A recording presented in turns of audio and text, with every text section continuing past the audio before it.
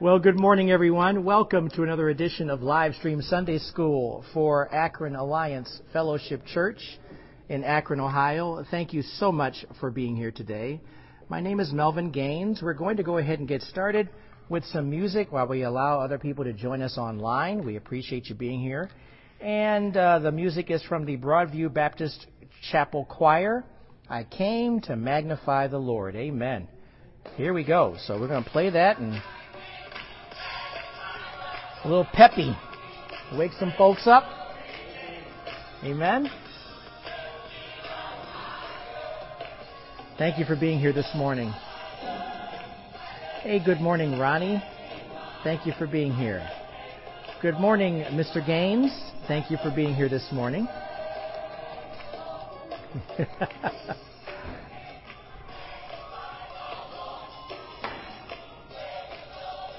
Amen.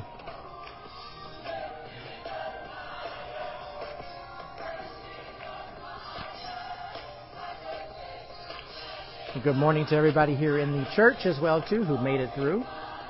Didn't let that snow forecast scare you to death. We're right here.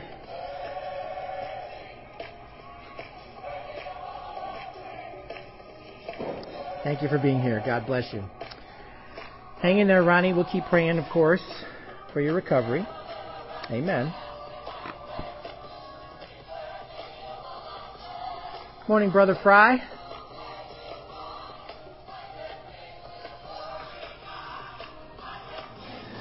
Denise, good morning. Thank you for joining us this morning. And just as a heads up to everybody in the audience as well, too, we can't see everybody that jumps on. We can see some people, and we don't know why. That's just one of the idiosyncrasies of Facebook. But we can see some people, but not everybody. So if I don't say your name and you're on, well, I can't see you. So for what it's worth. What does that mean? My on-air is off. I don't know what that means. It is? Oh, that. Turn my sign on. Thank you. I forgot to do that. Yes. Thank you. That makes it official. That's the official symbol right there. Jackie, good morning. Thank you for being here. We have to have an official sign here to let people know that we're on the air. That's what we're doing, so that's what we have. People know we're on the air here. They have to turn the light on. Morning, Jackie. I've got coffee, too.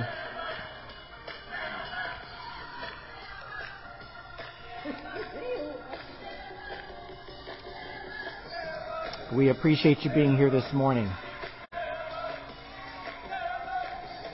He is worthy of our praise. Amen.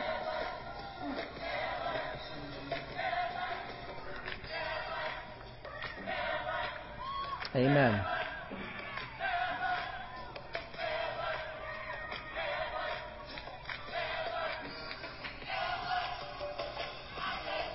Amen.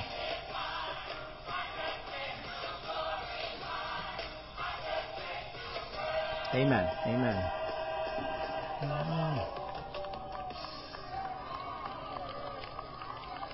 Okay. Thank you. All right. That was the Broadview Baptist Chapel Choir. I came to magnify the Lord. Amen. Amen. And we appreciate you being here this morning.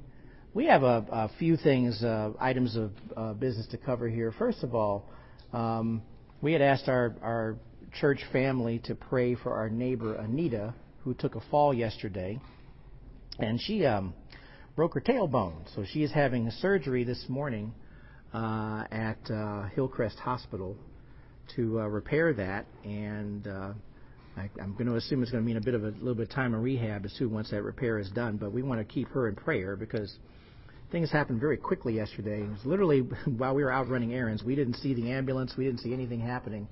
And her mother had to call us and let us know that she had taken that fall and was in the hospital again. She's been in the hospital now 3 times in the last December, yeah. She's been in and out of the hospital. So this was just another incident.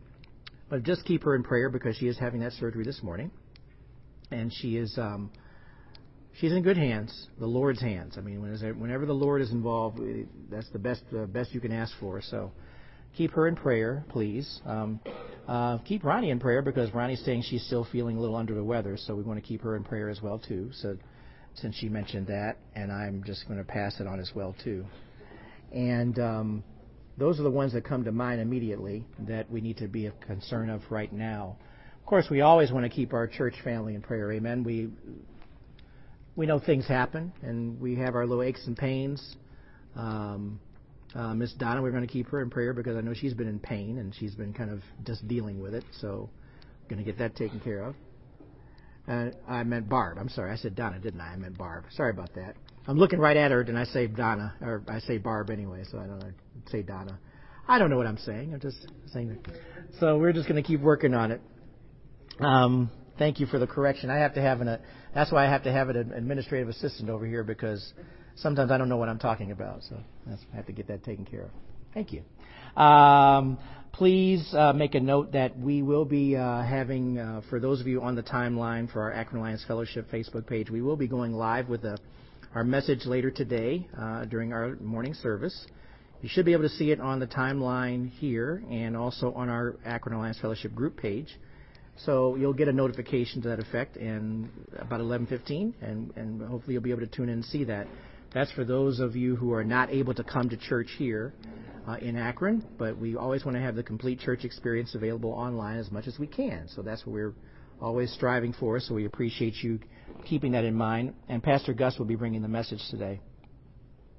Please remember your tithes and offerings. We do value your prayers over what you're contributing to the church because we want to make sure that we always have the benevolent factor involved where we're able and ready to give for somebody who's has an important need, and we want to be able to help them out where we can. So please make sure that you are worshiping by giving and pray about what you're giving.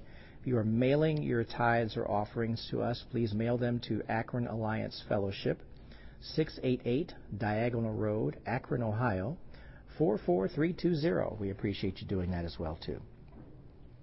So we've covered that business, the prayer issues, the live message. I think we're good to go. So with that in mind, we are ready to get into our Sunday school lesson. Our Sunday school lesson is going to be continuing in the book of John, and we've got the passages we're covering today, John chapter 7, verses 25 through 36. The lesson today is pretty concise. It is continuing in the discussion that Jesus has with the religious leaders, people who are questioning him, questioning what he's doing, why he's there, what he's all about. And, you know, when we talk about how Jesus is being questioned, a lot of us, when I say a lot of us, I mean people, human beings in general, have questions about who Jesus is when it comes to our personal relationship.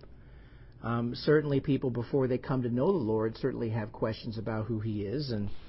And these questions are all valid questions. You realize that Jesus wants us to ask questions about who he is? He wants us to be seeking after him. That's the whole point. What does it say in Matthew chapter 7, verse 7? Ask and you'll receive. Seek and you will find. And knock and the door will be open to you. Well, he's not saying that just to make his head roar. He's saying it because he wants people to legitimately ask, seek, and knock, and ask questions about him. Now, understand something. When the Pharisees are not necessarily asking these questions to really have great knowledge about who Jesus is. They view him as the opposition. They view him as the contentious person that is coming in and trying to ruin their situation. Well, they're contentious. Jesus is not really contentious. They're the ones who are contentious. And all Jesus is doing is trying to answer their questions and pointing some things out to them about the way they live. So we're going to look at that in greater detail here in this particular passage. And we're going to see that there were questions about the emergence of the Messiah in the first place that Scripture actually talks about. So that's the other thing we'll be looking at as well here too. So with that in mind, as we get settled in here with our church audience, we thank everyone for being here today. God bless you for being here. We have a pretty full group here for Sunday school, which is a wonderful thing. And we also have the audience that's out on the internet by way of Facebook. But we appreciate you being here. But let's go ahead and now all come together in prayer, because that's the most important thing we can do before we start Sunday school. Amen. Let's pray. Father, we are just so thankful for your presence today. We are thankful for your teaching. We are thankful for, Lord, how you speak to us and give us wisdom and guidance. Lord, we continually want to learn more about you, and Lord, we want to never stop learning about you. But Lord, it's the Spirit that gives us the desire to want to learn and want to hear more about what you have to say. Lord, we don't think we have it all together at all. We may be believers, we may know the Lord, but Lord, we want to know more about you every day. And we know that without you, we could not live in such a manner where you tell us to be holy because I am holy. We don't have that capability to do that. We need your help through the power of the Spirit to help us to live in that manner. We thank you for the teaching and the instruction and the guidance and your very presence. And we give you praise and thanks in all of these things in Jesus' name. Amen. All right, everybody, turn your Bibles and electronic devices to John chapter 7. Let's look at verses 25 through 36. John 7, verses 25 through 36. We are picking up in the chapter, and this is following when Jesus was teaching in the temple during the Feast of Tabernacles, and there is just this ongoing dialogue. John captures pretty much a lot of the dialogue that takes place within this section here, where there's always this going back and forth between Jesus and the religious leaders, this ongoing conflict. And the questions that are going to be asked here are, is this really the Christ that they're talking to? Is this really the one who is prophesied about? And we'll even look at a couple of passages, if I'm not mistaken, that will even discuss that very thing as well, too. So let's start reading John chapter 7, verse 25. We'll read down to verse 36, and then we'll go back over the passage. This is the New Living Translation, so please follow along in your Bible. Some of the people, verse 25, some of the people who lived in Jerusalem started to ask each other, "Isn't this the man they are trying to kill? But here he is speaking in public, and they say nothing to him. Could our leaders possibly believe that he is the Messiah?" You got to understand something. I'm just interrupting this for just a moment.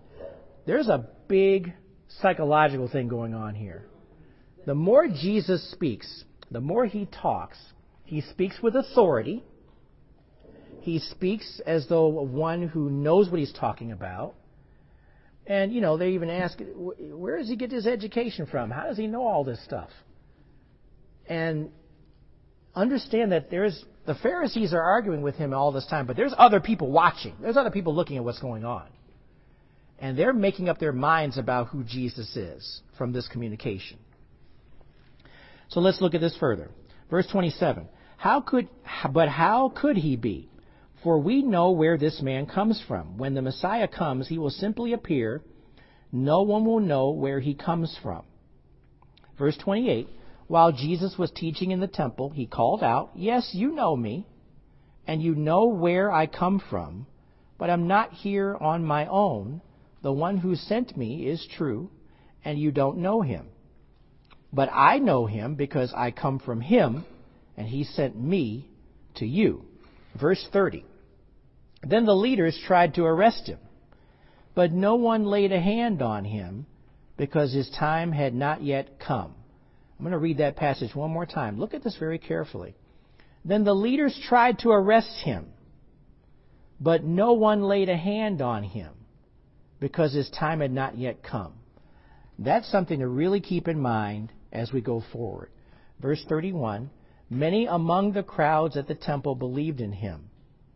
After all, they said, would you expect the Messiah to do more miraculous signs than this man has done?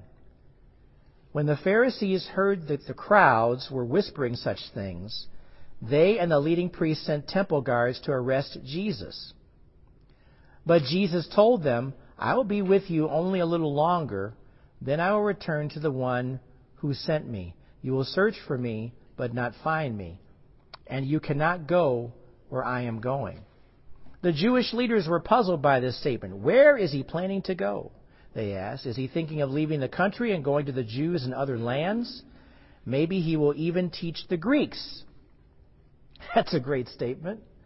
Verse 36. What does he mean when he says, "You will search for me, but not find me, and you cannot go where I am going"? Now, as you look at this passage, that was John chapter 7, verses 25 through 36. You have to understand something here. You better believe that the Holy Spirit is present.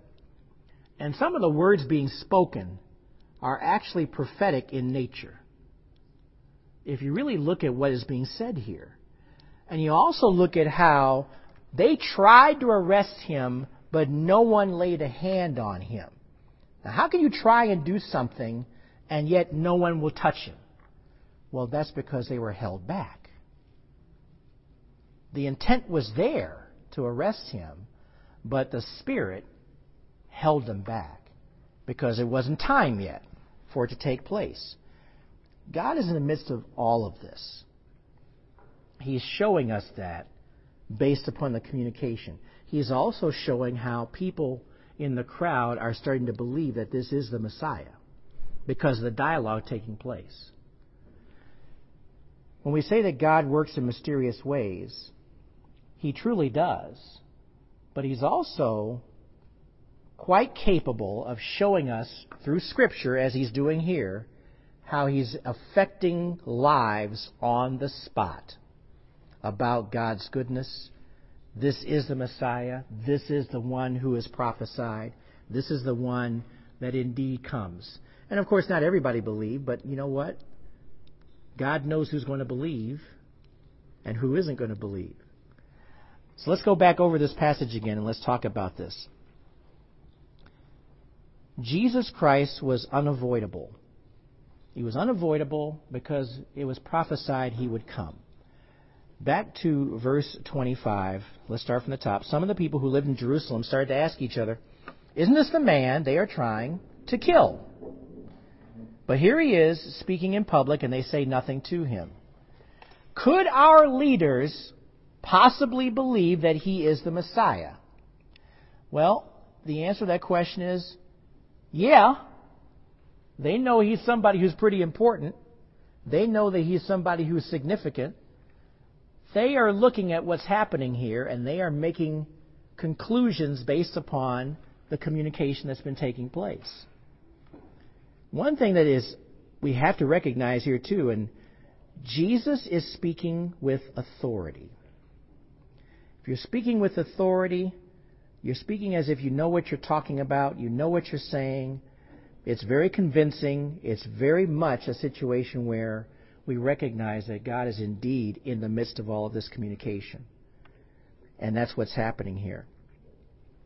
And even though people tried to kill Him, arrest Him, yet He was still free enough to preach and speak in public. And of course, Jesus knew that this was all happening and going to happen. But guess what? Those people who wanted to try to arrest Him were held back. And many wondered whether this hostility that Jesus was experiencing publicly was indeed an admission that Jesus was who He claimed to be. And we can conclude, of course, we just have the aftermath of all of this. We know exactly who He was. We know that He was indeed the Messiah. That's the person that we're referring to here. And we have to recognize, too, that in John chapter 7, verse 27, look what it says in the passage. But how could He be? For we know where this man comes from. When the Messiah comes, He will simply appear, and no one will know where He comes from. Well, that's partially true. But a lot of people didn't know how He was coming. There were people who thought it would be a great mystery. They know where He comes from because He was in the area. He was raised around there. That's the why they're saying that. He was raised from a child, from an infant, and He, grew up to be this person. But Jesus made sure that they were aware. Look at verse 28 again. While Jesus was teaching in the temple, he called out, "Yes, you know me and you know where I come from, but I'm not here on my own. The one who sent me is true, and you don't know him." You don't know him. You don't know about what's happening with that. The origin is unknown. And, you have to understand that if you're not really following the Lord, it's mysterious to you too.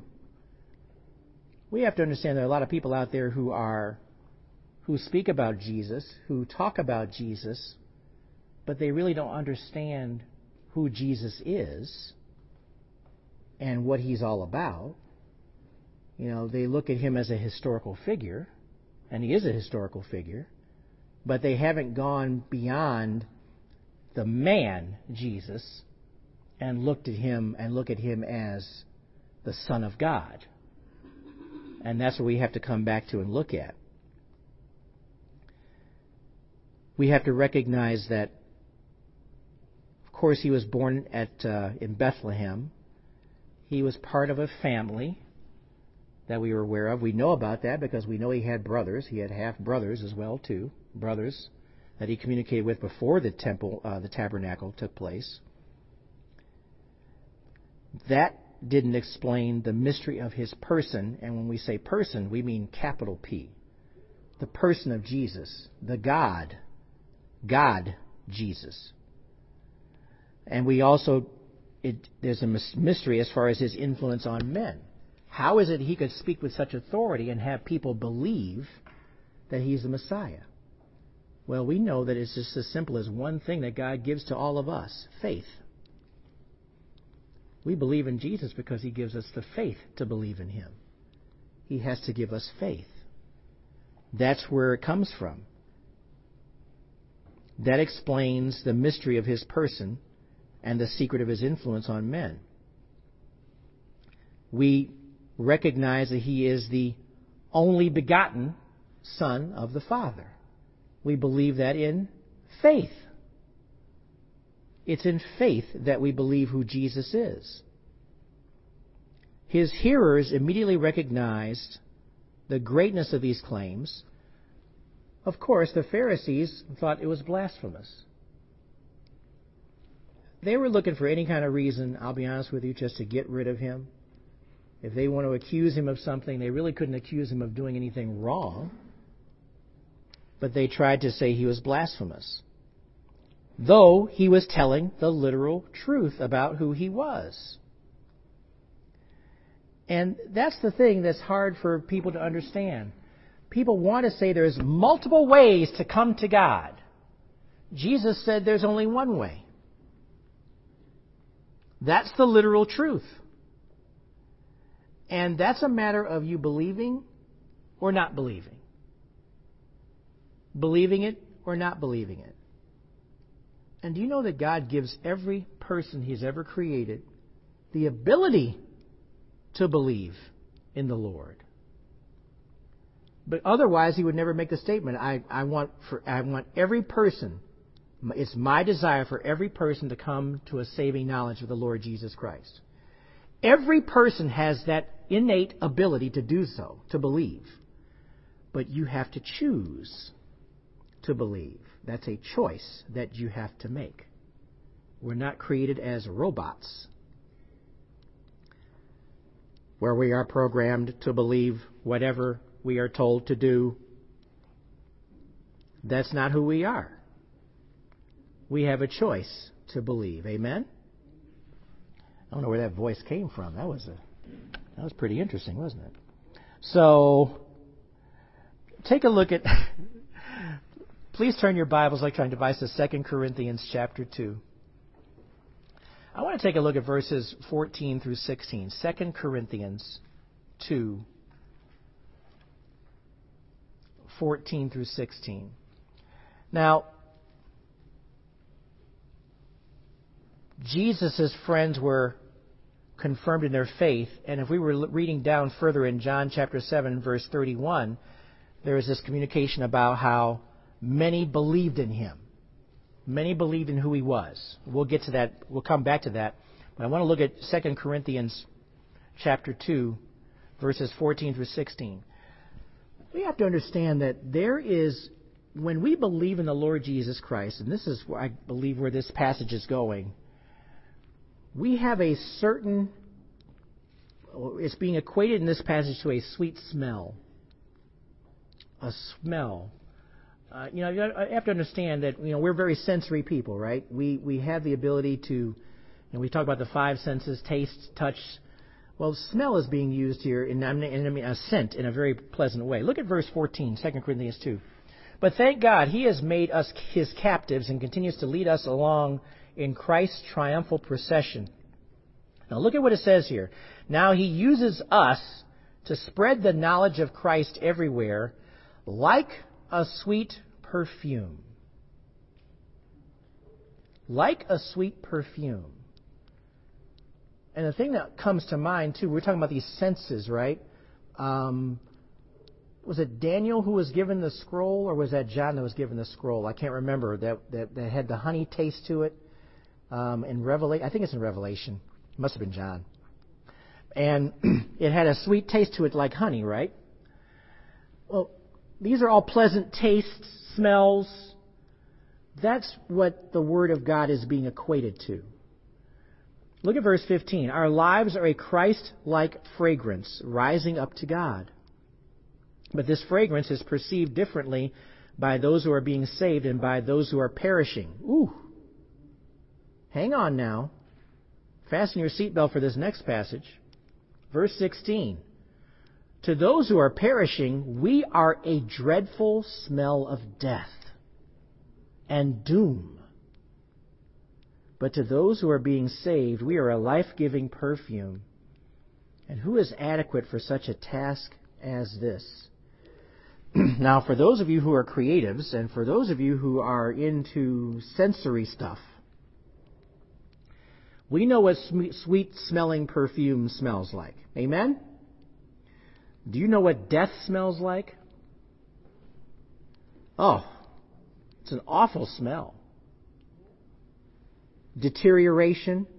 Hey, look, when you open up your refrigerator and you've got some fish in there that doesn't smell good, you're ready to throw that stuff out yesterday as soon as you discover it.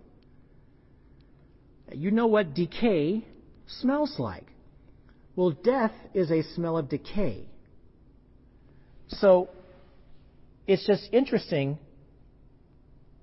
To those who are perishing, we are a dreadful smell of death and doom. But to those who are being saved, we are a life-giving perfume.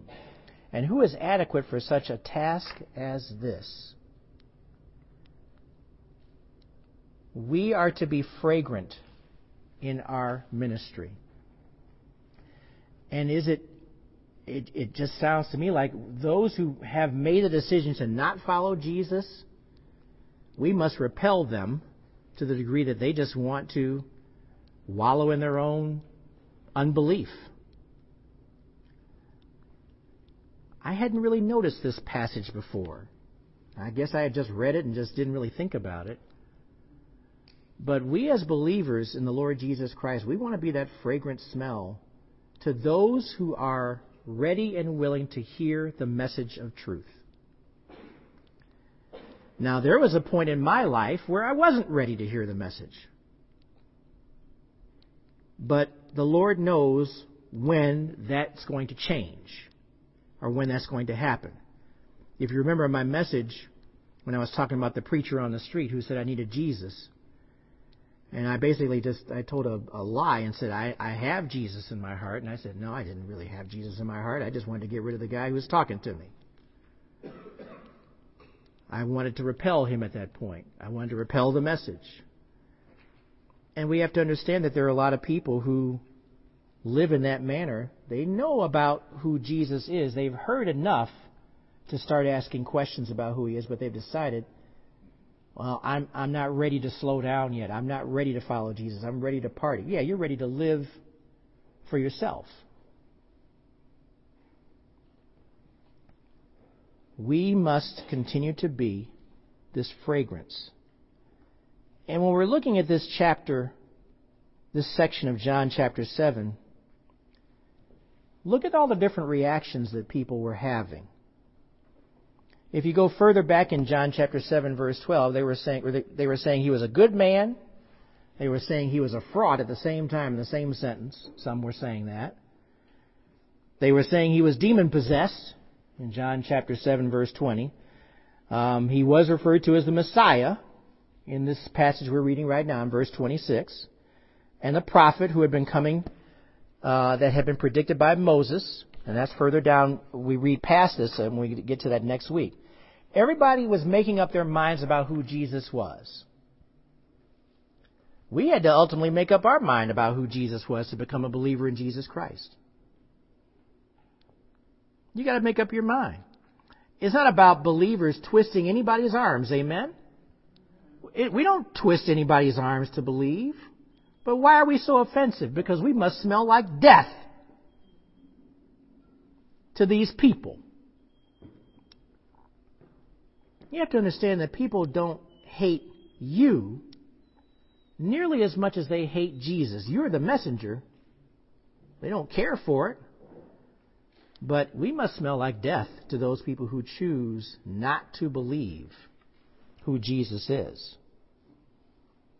We have to make up our own minds. We had to make up our own minds. Remember, I said every person has the ability to believe in Jesus if they choose to. Because that's not going to contradict with his verse about wanting every person, having the desire for them to have. It's God's will for every person to acknowledge Jesus as Lord. That's in his will. That's what he wants. Therefore, every person has that ability to believe, but they have to choose to believe. There was a popular tradition at that time that the Messiah would just simply appear, just show up. Well, he kind of did that, but those who believe that tradition were ignoring the total scriptures that clearly predicted the Messiah's birthplace. Where is that at? Go to Micah. Micah chapter 5.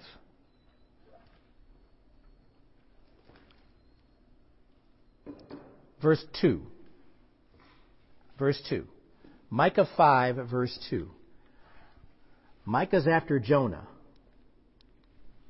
The next passage, next book after Jonah. Micah 5, verse 2. When people talk about the Old Testament, I don't want to read the Old Testament. It's just too much to go through. Okay, well, you're just being lazy. You're just being lazy.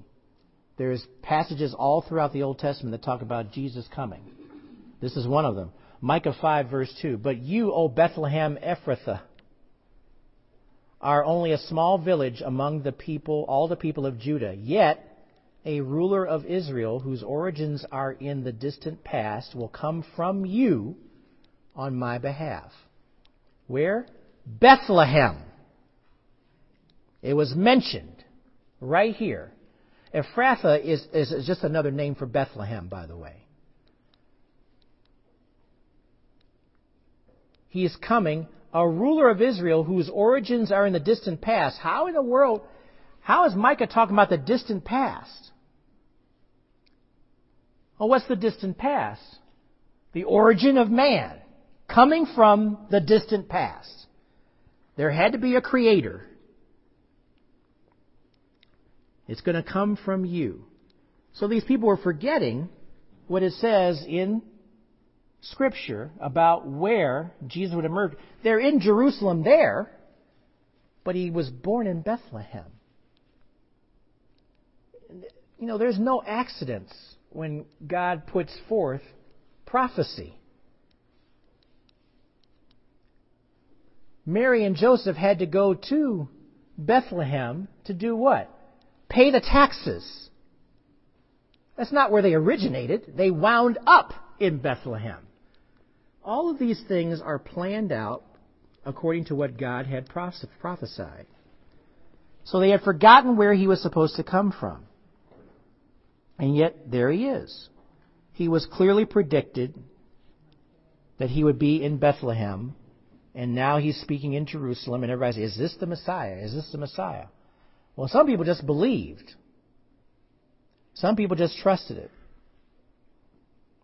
And frankly, all the prophecy is that comes true about Jesus is just confirmation of God's Word being true.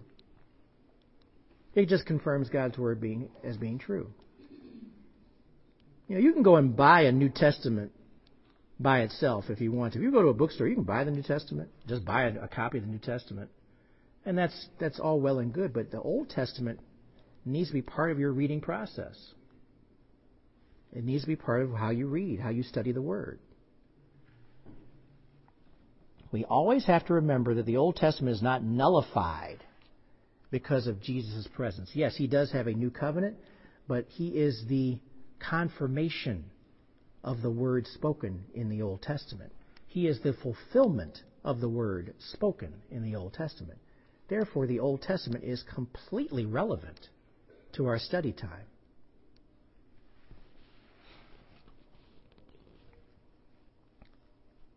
Jesus is speaking to the religious leaders. There's a conflict. There's a division. This is nothing strange about the world today. Our world is divided. Our world is divided all the time. There's always conflict. And the conflict goes deeper than, armed warfare or maybe even just different groups of people and stuff like that. The conflict goes much deeper than that. The conflict is in whether or not the risen Christ is Lord. That's where the conflict is. We have conflict in our own churches about that. We have conflict about those people who choose to speak about the importance of finances and wealth, and you can do this to achieve that, but they don't mention Jesus. Jesus is not part of that. Jesus is not part of the conversation. That's in our own churches. Present company excluded. Amen? Amen. Now, that was a big amen. That's right. Yeah, our church doesn't talk about that stuff. And a lot of churches don't, but there are a lot that do. Conflict. And you have to understand, let's go back to verse 28. While Jesus was teaching in the temple, He called out, "Yes, you know me, and you know where I come from. But I'm not here on my own. The one who sent me is true, and you don't know Him." Yeah, He comes from that distant past. That's where His origin is. And the statement that He's making is quite interesting. It's like, you think you know me. You see me. This is how Jesus speaks. You think you know who I am, but you really don't know me. You're still trying to figure out who I am right now. You don't really know me. And He's really kind of telling the Pharisees that. You don't know who I am.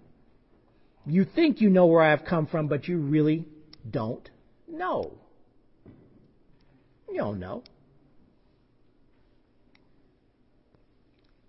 Now, look at verse 29. But I know Him because I come from Him, and He sent me to you. Well, that must have been a trigger, because the next passage, verse 30, then the leaders tried to arrest Him, but no one laid a hand on Him because His time had not yet come. Even though they were anxious to take Jesus, they couldn't touch Him. Couldn't touch Him.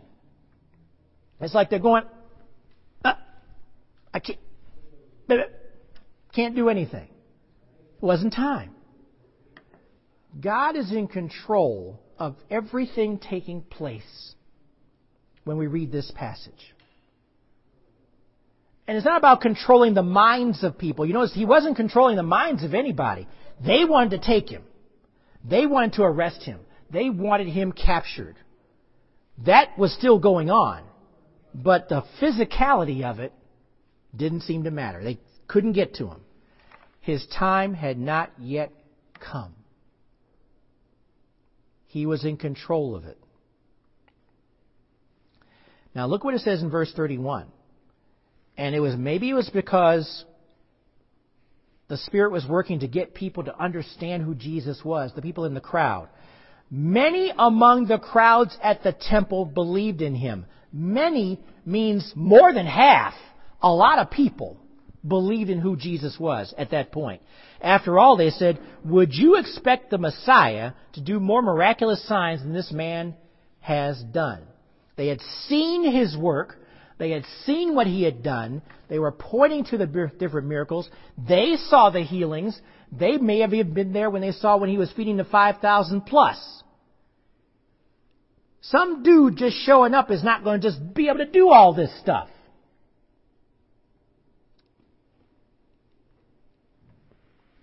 And sometimes, for us, seeing is believing. Seeing is believing. The evidence was there for them. Would you expect the Messiah to do more miraculous signs than this man has done? Now, look at verse 32. When the Pharisees heard that the crowds were whispering such things, they and the leading priests sent temple guards to arrest Jesus. They sent the guards. And you have to understand that the Lord told the Pharisees that they would take him at the proper time, but not until then. They weren't going to dictate when Jesus was going to be taken into custody. God would dictate that. God would make for that to take place.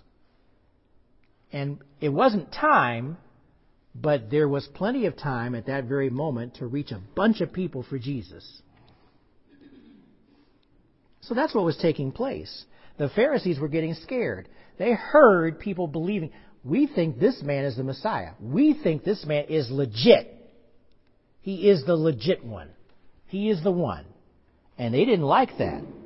But yet, Jesus is telling them, look at verse 33. But Jesus told them, I will be with you only a little longer. Then I will return to the one who sent me. Verse 34, you will search for me, but not find me, and you cannot go where I am going. Now that language to the person who doesn't believe in Jesus or doesn't know who he is, that just sounded like a bunch of poppycock. What are you talking about? What do you mean you don't know where you're going? But those words meant everything to those who believed in who he was. They looked at him more from a sense of not just a man, but the Messiah, the one sent from God. So we have different responses from the crowd. Pharisees getting freaked out, didn't like what they were hearing. Now look what it says in verse 35. John chapter 7, verse 35. The Jewish leaders were puzzled by this statement. Where is he planning to go? They asked. Is he thinking of leaving the country and going to the Jews in other lands? Because there were Jews in other lands. They weren't just in Jerusalem. They were living in other areas. Maybe he will even teach the Greeks. Now wait a minute. Where did that come from? Where did that come from? Why are they concerned about whether or not he's teaching the Greeks? They are diametrically opposed to each other. The Gentiles and the Jews are diametrically opposed. They did not associate with each other. Why are they uttering a statement about whether or not he's going to teach the Greeks? Did you catch that? Did you hear that? Now, ultimately, Jesus did not go to teach these Greeks, but the followers did. The ones left behind, his disciples, went to teach the Greeks. They went through all the different lands outside of Jerusalem to teach. I take that as a prophetic statement. Because ultimately it's the Word of God that is being used to teach these Gentiles, these Greeks, these people that are being referred to. That just jumped right out at me. I'm like, where did that come from?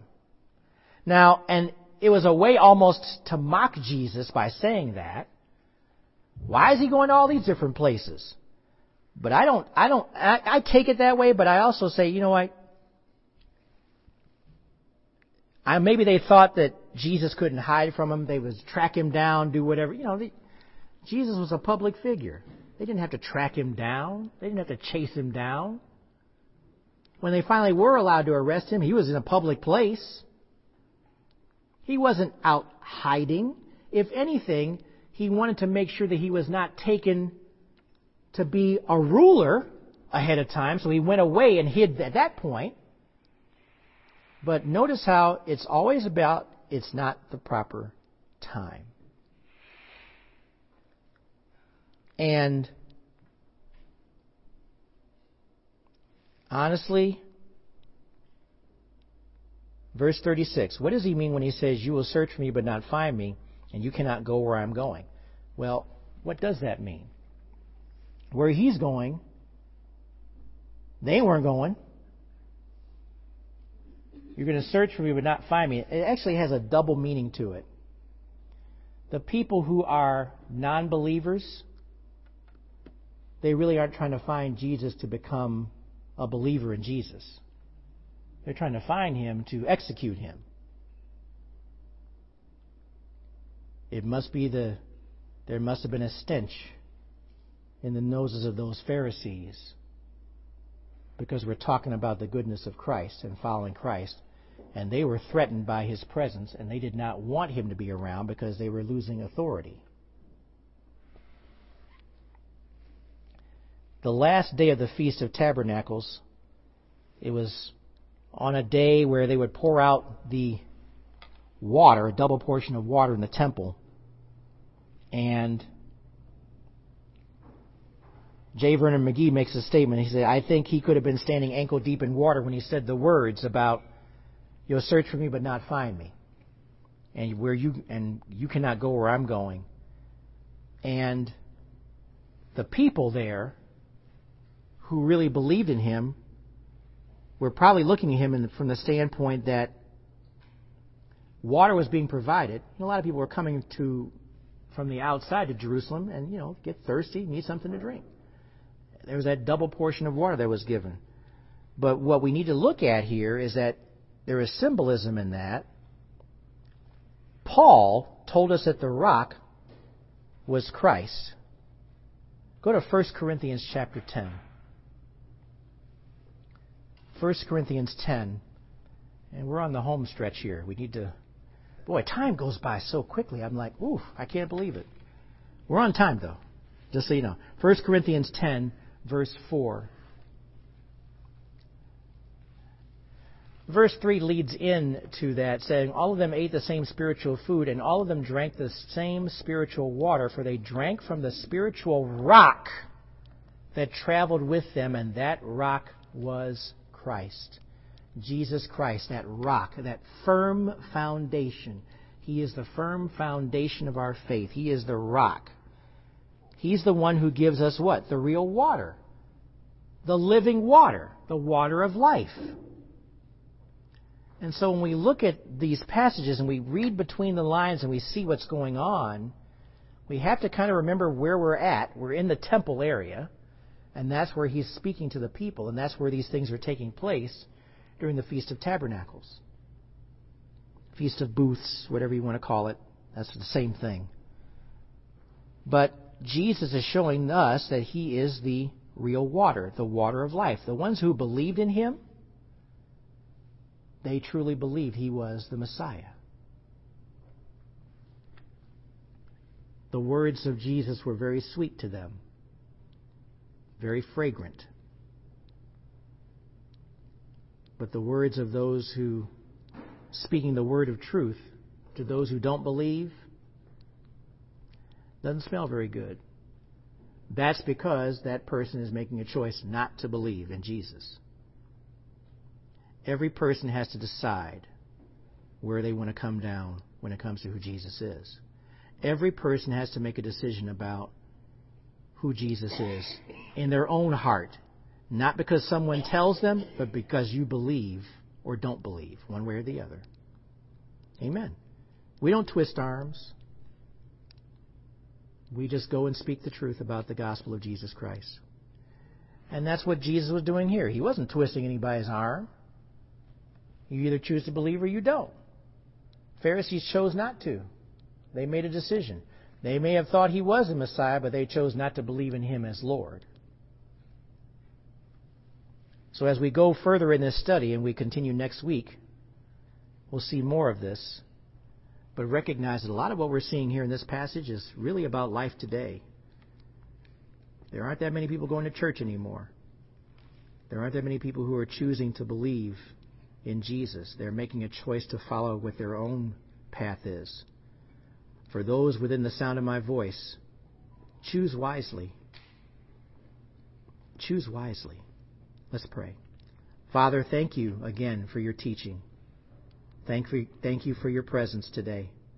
Thank you for how the Spirit indeed provides information, wisdom and knowledge that reinforces and even bolsters our faith. And Lord, you're ready, willing, and able to speak to any person who does not know you. But Lord, we must be receptive to your very presence in order for us to acknowledge the faith that you're trying to give to us.